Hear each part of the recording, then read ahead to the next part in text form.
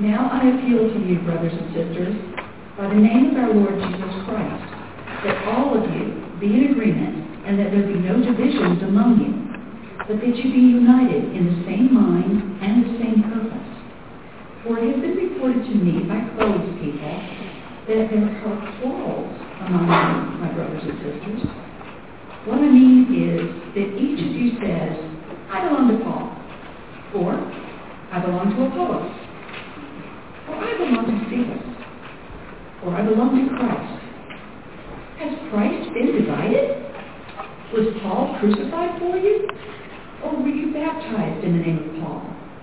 I thank God that I baptized none of you except Crispus and Gaius, so that no one can say that you were baptized in my name.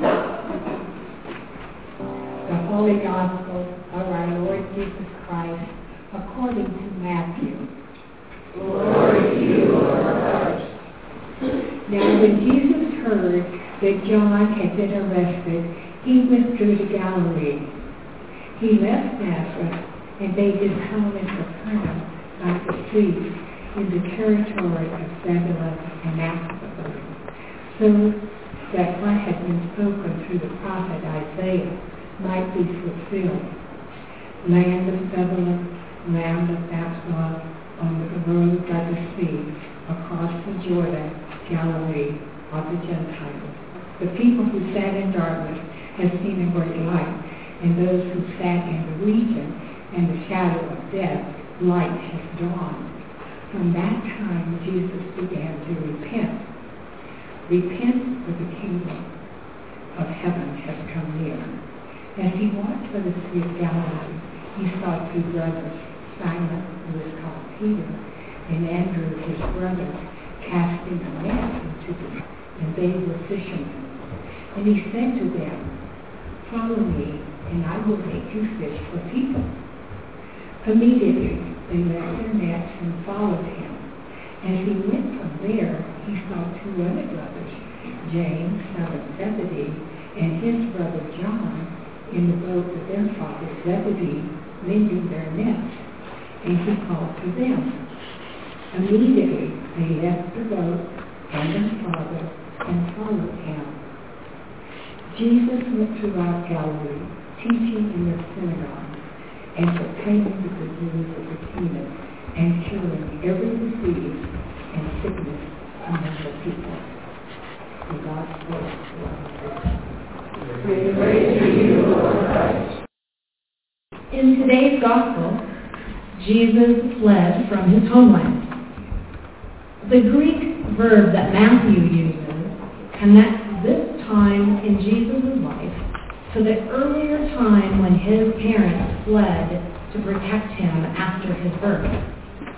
The threat of political persecution urgently presented itself again in Jesus' life at the imprisonment of John the Baptist. Can you imagine the transition this must have been for Jesus? He flees Nazareth, a small farming village of perhaps 400 people who follow a traditionally Jewish culture and speak Aramaic, and they drink Jewish grape juice just like we do. He was drawn to an area from where there are 200 to 700,000 people, an area that was a real cultural melting pot. So Jesus understood melting pots. There were Jews ranging from the very traditional religious and following the largely accepted Hellenistic Roman culture and the Greek way of doing things. Then you had everyone else, the Romans, the Hellenists, some would say the Gentiles. By the time of Jesus, the area was a cultural crossroads with people from all over the Roman Empire.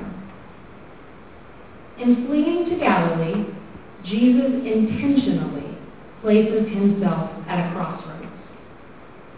Interestingly, that Nazareth was where Jesus was born and raised, but it was Capernaum that the Gospel tells us Jesus made his home. Instead of safety, this crossroads this place where Jesus made his home takes him smack dab into Herod's territories. Jesus picks up where John left off. He takes himself directly into the work which Herod tried to stop by arresting John. Martin Luther King seems to describe this moment in Jesus' life when he said, "Light has come into the world, and every one of us must decide whether we will walk in the light of creative altruism or the darkness of destructive selfishness. Life's most persistent and urgent question is, what are you doing for others?"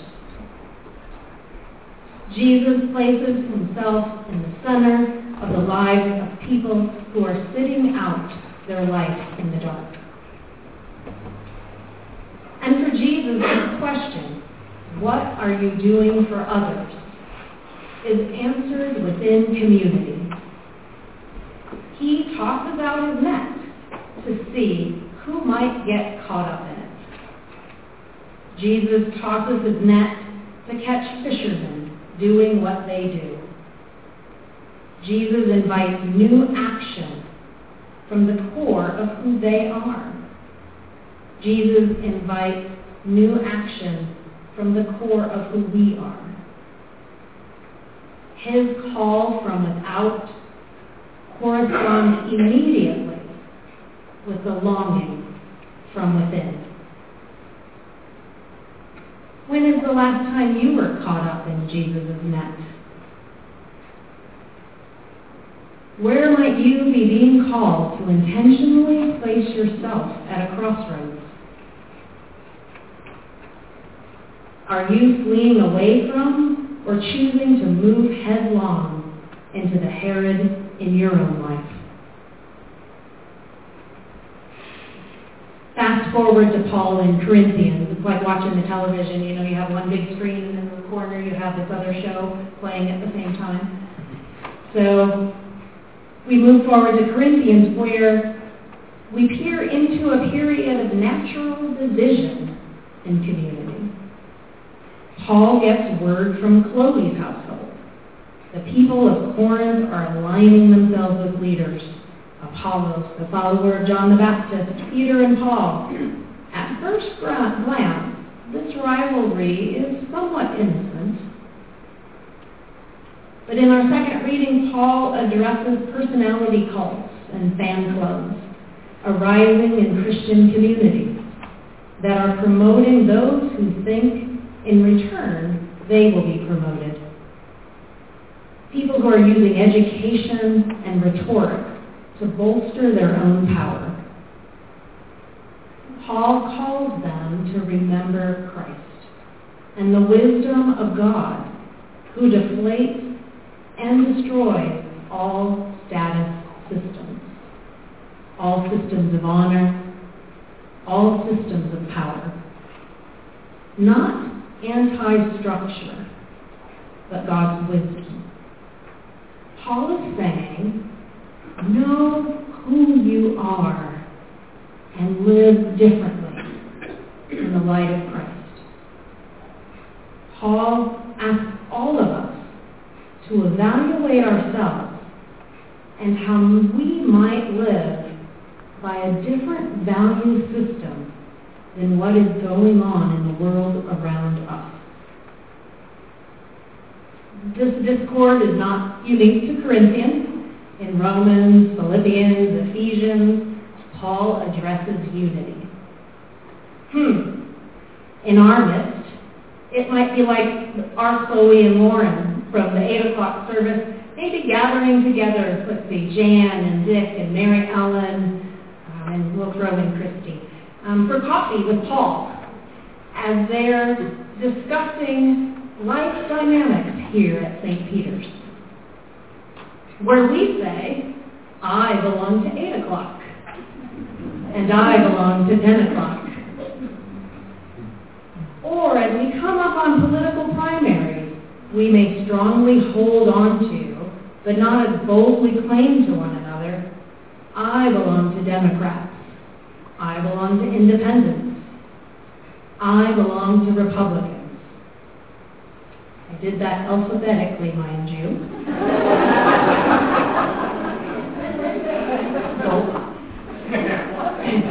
Conflict is sure to arise among us. The truth is, conflict is acceptable and routine. But doesn't this have you wonder at all what a letter from Paul to us would look like? What do you think a letter from Paul would say to us? Maybe you want to write that letter in these coming weeks as you think about that question. But I would say, to whom do you belong? To whom do we belong? The Irish poet and mystic John O'Donohue would tell us, it is the nature of the soul to belong. Belonging is deep. Only in an artificial sense does it refer to our attachments to people, places, or things. Belonging is the circle that embraces everything. Our life's journey is to define our belonging so that it becomes more true, more free, and more loving. The most intimate belonging, self-belonging. We belong to the longing of God deep within us, for us. True belonging, though, only happens when we present our authentic, imperfect selves to the world. Our sense of belonging can never be greater than our level of self-acceptance. Who are the people like Paul who have come into your life to invite you to remember who you are? When was the last time you let your imperfect self into the light of day with those around you? With our community here at St. Peter's. During Advent, the relationship of Jesus and John had us inquiring into frameworks that we adopt and construct from our life experiences. Embracing the humility of our authentic, imperfect self, our vulnerable self, can soften our frameworks. And to use Paul's metaphor of the body, embracing humility allows our muscles to lovingly and flexibly bend and move around in our frameworks. It is from here that we can ask what Bishop Curry asks us to consider. How do we free ourselves from the echo chamber of our own frameworks, where we need everyone to agree with us,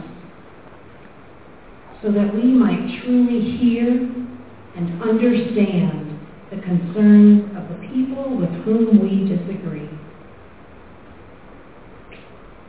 In the book, The Big Sort, the author points out that the world is more segregated than ever before in like-mindedness. Being united in the same mind and the same purpose as Paul speaks of is not like-mindedness. So what is being united in the same mind and the same purpose? Our own Bishop Curry and Martin Luther King give us that insight. Bishop Curry asks us, what would it be like for us to love our neighbor through collaborative, legislative, and political decisions and collective compromise? Value-based, not as lobbyists, but as advocates for humanity. Follow me, Jesus says. Where might we be called to to intentionally place ourselves at a crossroads of creative altruism, finding unique ways to help others through connecting people and building communities and structures around it to form community. Jesus says, "Follow me."